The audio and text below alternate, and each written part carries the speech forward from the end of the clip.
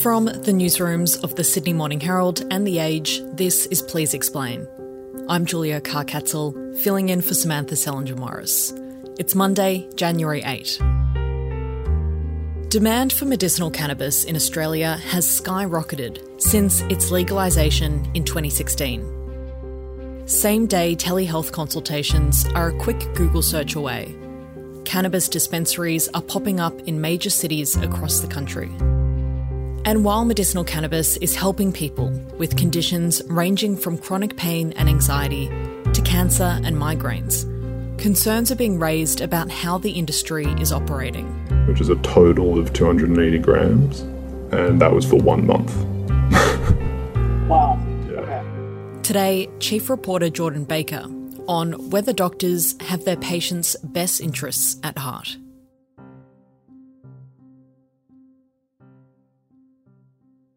So, Jordan, before we get into what has become a huge demand for medicinal cannabis in Australia, I just wanted to ask you where this story begins. Well, it begins with a really, I suppose, long-standing belief by many users of cannabis that it has health benefits. I mean, obviously this is thousands of years old, this idea that cannabis can help you with all sorts of things, from pain. A lot of cancer users use it to alleviate their symptoms. Olivia Newton-John used it to alleviate her symptoms in the final few years of her life. Along with my other treatments, the cannabis really helped me.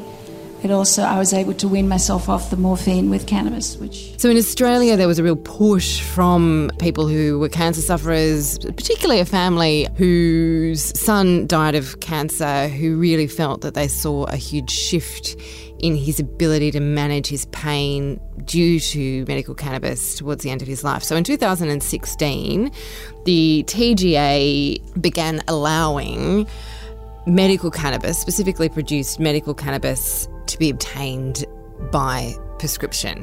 It's a positive day for the Parliament today. We're introducing the missing piece in the patient's journey when it comes to accessing safe, reliable medical cannabis, allowing the states to cultivate, to manufacture, to have clinical trials and research, and actually take this to the next step, all for the relief of patients. Right, yeah, so you're calling for people. There's only two very specific uses that cannabis was allowed on the pharmaceutical benefits scheme for, and that is for element of muscular dystrophy and epilepsy.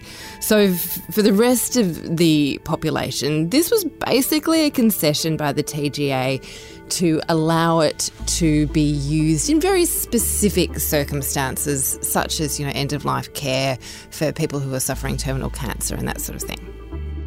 So at first, when this was introduced in 2016, it was very rarely used. Like, there would be a couple of thousand prescriptions made every 6 months. But in the past 4 or 5 years, that has absolutely exponentially exploded. Demand for medicinal cannabis has increased at a staggering rate. Australia's largest medicinal cannabis companies is set to quadruple its production. More and more Aussies being prescribed the drug. In 2018, about 3,000 patients over a 6-month period were prescribed medical cannabis in Australia. In the first 6 months of 2023, it was 300,000. So that has been a massive growth. So what has caused that shift then? Why have we seen so many more people prescribed medicinal cannabis in the last year or so? What really fueled it was the telehealth during the pandemic. That really enabled a lot of people to access prescriptions that they would have otherwise, have had normalised to just go to the doctor. Have you tried plant medicine? With plant medicine, I can always be my best. With plant medicine, I can be on top of it all. So I choose a clinic trusted by 100,000 Aussies. So the pandemic really fueled this growth. And there is a massive industry now in Australia. An expert team of doctors will assess whether plant medicine is right for you. And if you're eligible, the medicine comes right to your front door. That's why I use Alternative. I use it. There's a lot of cannabis manufacturers who are registered on the stock market. Some figures suggest that in the past sort of 5 years, the market size of medical cannabis in Australia has grown about 95% per year. So there's a lot of money being made, not only for Australian patients, but to export. So there's a lot of investment in this as well. Okay, so since 2016, we've seen a proliferation of cannabis clinics, and most people living in major cities have probably walked past a dispensary, or perhaps their local doctor's office now offers the service. And you've had experience with one clinic yourself. Can you tell me about that process? So in Sydney, there's not actually that many physical plant-based clinics. I think we have one opening in Bondi recently, and there's another one slated for Newtown. So it hasn't really hit the streets of Sydney in the same way it has in, for example, Melbourne. There are authorised prescribers. So when I decided to find out for myself, for work purposes, how easy it was to get medical cannabis, I did what every self-respecting citizen does and jumped on Google, found an authorised prescriber. About 10 o'clock in the morning, made an appointment for 2 o'clock that afternoon, went to the clinic. The doctor I saw had gone through the course. He was an authorised prescriber. I'll make the point too, it wasn't cheap. This was a first patient consultation, so it cost several $100s. You don't get a lot back. So even there, that was costing me quite a lot of money compared with what I might perhaps have paid if I used an online or a telehealth clinic. So I sat down with this chap. He talked me through what I was there for. Now, I went for insomnia. He asked me what I had already done. I have an e-health record, so he was able to see, previous consultations with doctors about this. Not everyone has that. The idea is that if you've tried other things to address it, they haven't worked, okay, well, we'll prescribe you medical cannabis. He did go through risk factors with me. For example, if I'd been under 25, he wouldn't have prescribed it. He took my blood pressure. He ensured that I didn't have any heart problems, that I wasn't pregnant, that I didn't have a history of mental health issues such as schizophrenia, which could have, been exacerbated by this. Now, at the same time, though, another colleague of mine looked at getting medical cannabis through the telehealth route, and that was much easier and that was much cheaper. So basically you go online, you click that you're an Australian resident, you click that you're over 18, you get hooked up with a doctor. The consultation lasts a few minutes. He asks you questions about your health. This is all voluntary information, So one person I know, for example, had a heart condition, which they did not volunteer to the doctor. Nevertheless, the doctor prescribed them cannabis. Because once the prescription is made, it then moves on to quite a long conversation about what sort of product you might want. So there's basically two types of cannabis products. There's the THC, which is the thing that traditionally gives you the high, and then there's CBD oil, which has the THC removed. So you can decide on different strengths of your THC. You can decide on all there's myriad choices that you make even in your first consultation as to what might suit you. So because of the lack of specificity about what particular product can treat what particular problem in what particular person, there's a lot of vagueness about the product you might choose or who is selling this product. So it's very different to the sort of visit to a doctor that you would normally make, and the doctor might just go, here, take this, you'll be better. It's a very different experience. Yeah, and just on that, why wouldn't you go through your regular GP? Isn't that a lot safer? They know your history. Why would you go via a separate clinic with a brand new doctor for a consultation? Well, there's a couple of things. One is, so doctors need to have done a specific course to become authorised prescribers, and that allows them to just prescribe. Whereas if I went to my GP who hadn't done this course, he would have to put in an application to the TGA. Now, this wouldn't be a problem because when I did a story on this last year, I asked the TGA, have any actually been knocked back? They said not since 2000 has a single application for a prescription been knocked back. Our colleague Liam Mannix wrote a piece basically saying that the TGA is tending to just bulk approve these. Another reason, though, why I might not go to my GP if this is what I wanted and I was convinced was good for me, is that there are a lot of GPs who are very sceptical about medical cannabis and they don't believe that there's any proof that it actually works. So, if I decide I want medical cannabis, I will go to a GP that is A, qualified to give it, but B, is sympathetic to it and isn't going to talk me out of it. After the break, why some cannabis doctors may not have their patients' best interests at heart.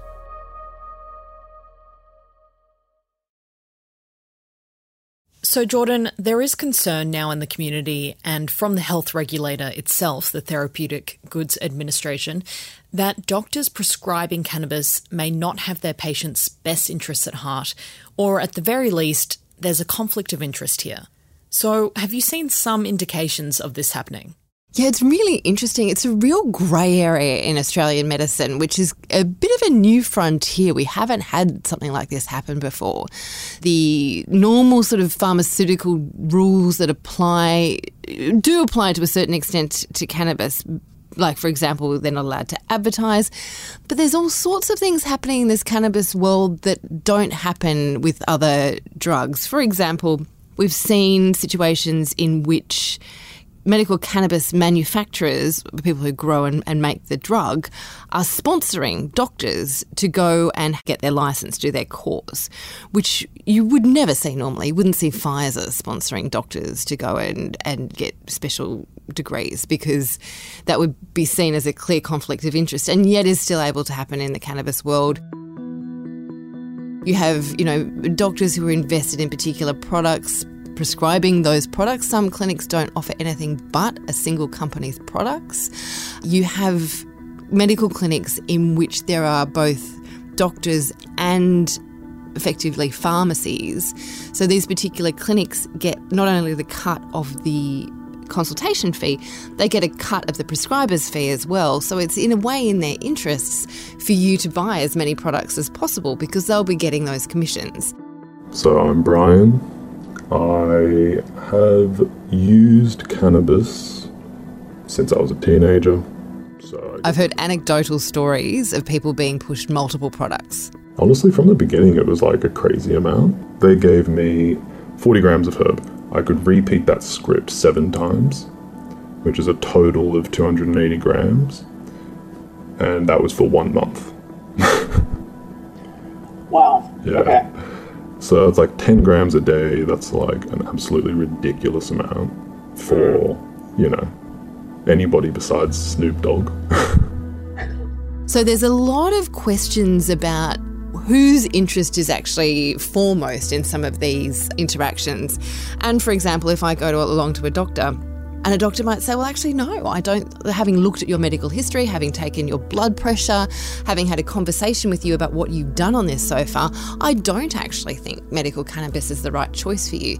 That is not happening in these clinics. You basically go along and you get prescribed medical cannabis. Now, usually, at least in 50% of these consultations, I've spoken to doctors who say this should be regularly happening, where patients are being told, actually, this is probably not the right decision for you, but it's not happening in these clinics. Yeah, really, you could just push the buttons on the website and get a telehealth consult.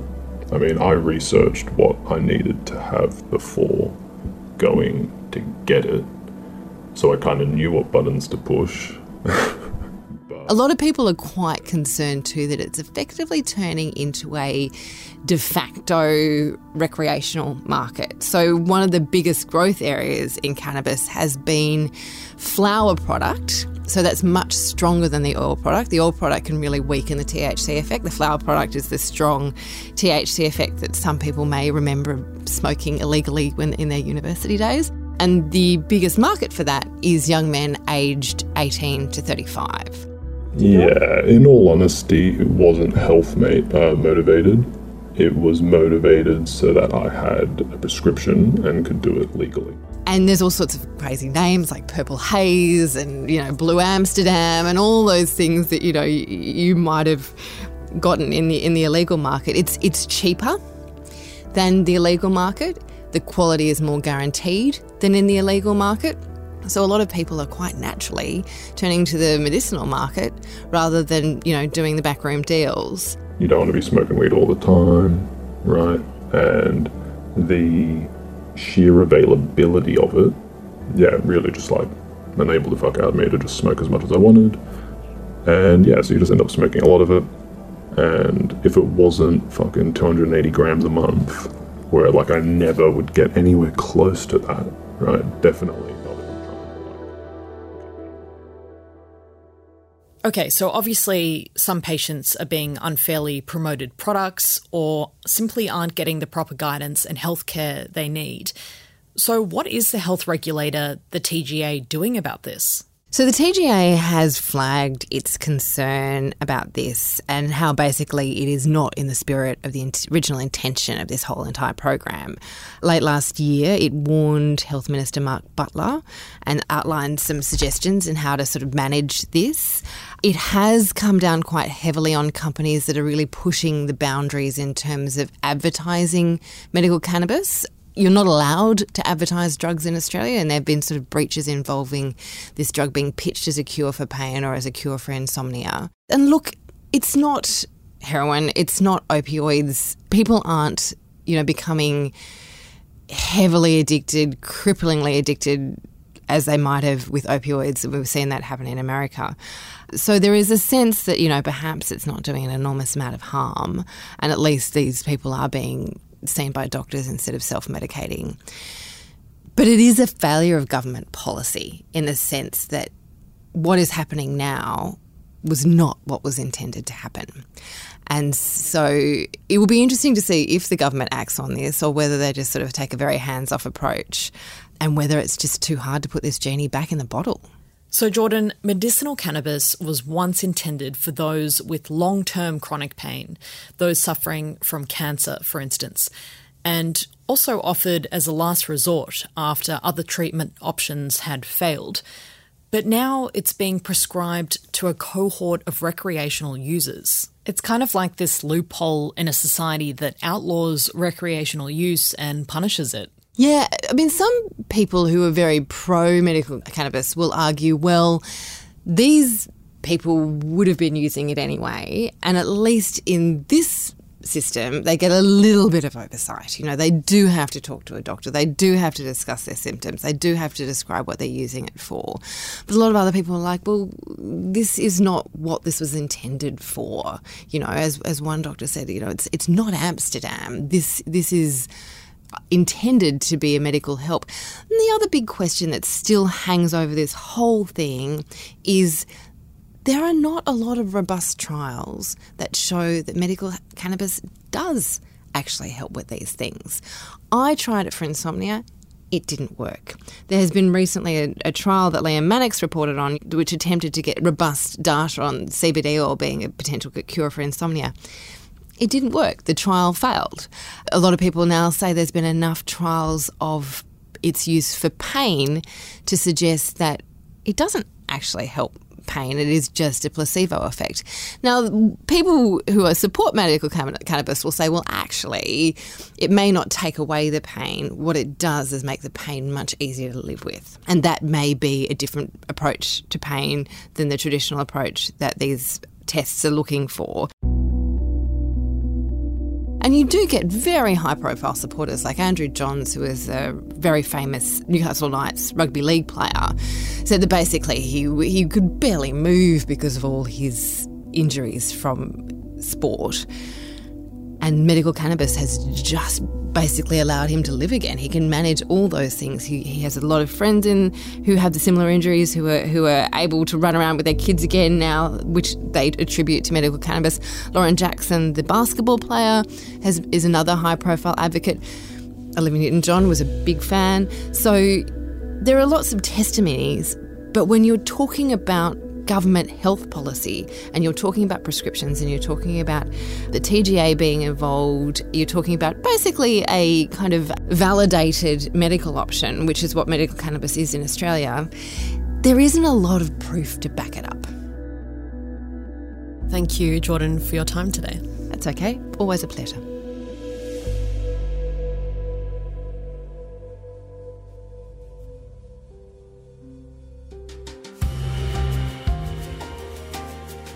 Today's episode of Please Explain was produced by me, Julia Carcatzel, with technical assistance by Chi Wong. Our executive producer is Ruby Schwartz. Please Explain is a production of The Age and the Sydney Morning Herald. If you enjoy the show and want more of our journalism, subscribe to our newspapers today. It's the best way to support what we do. Search The Age or smh.com.au/subscribe. I'm Julia Karkatzel. This is Please Explain. Thanks for listening.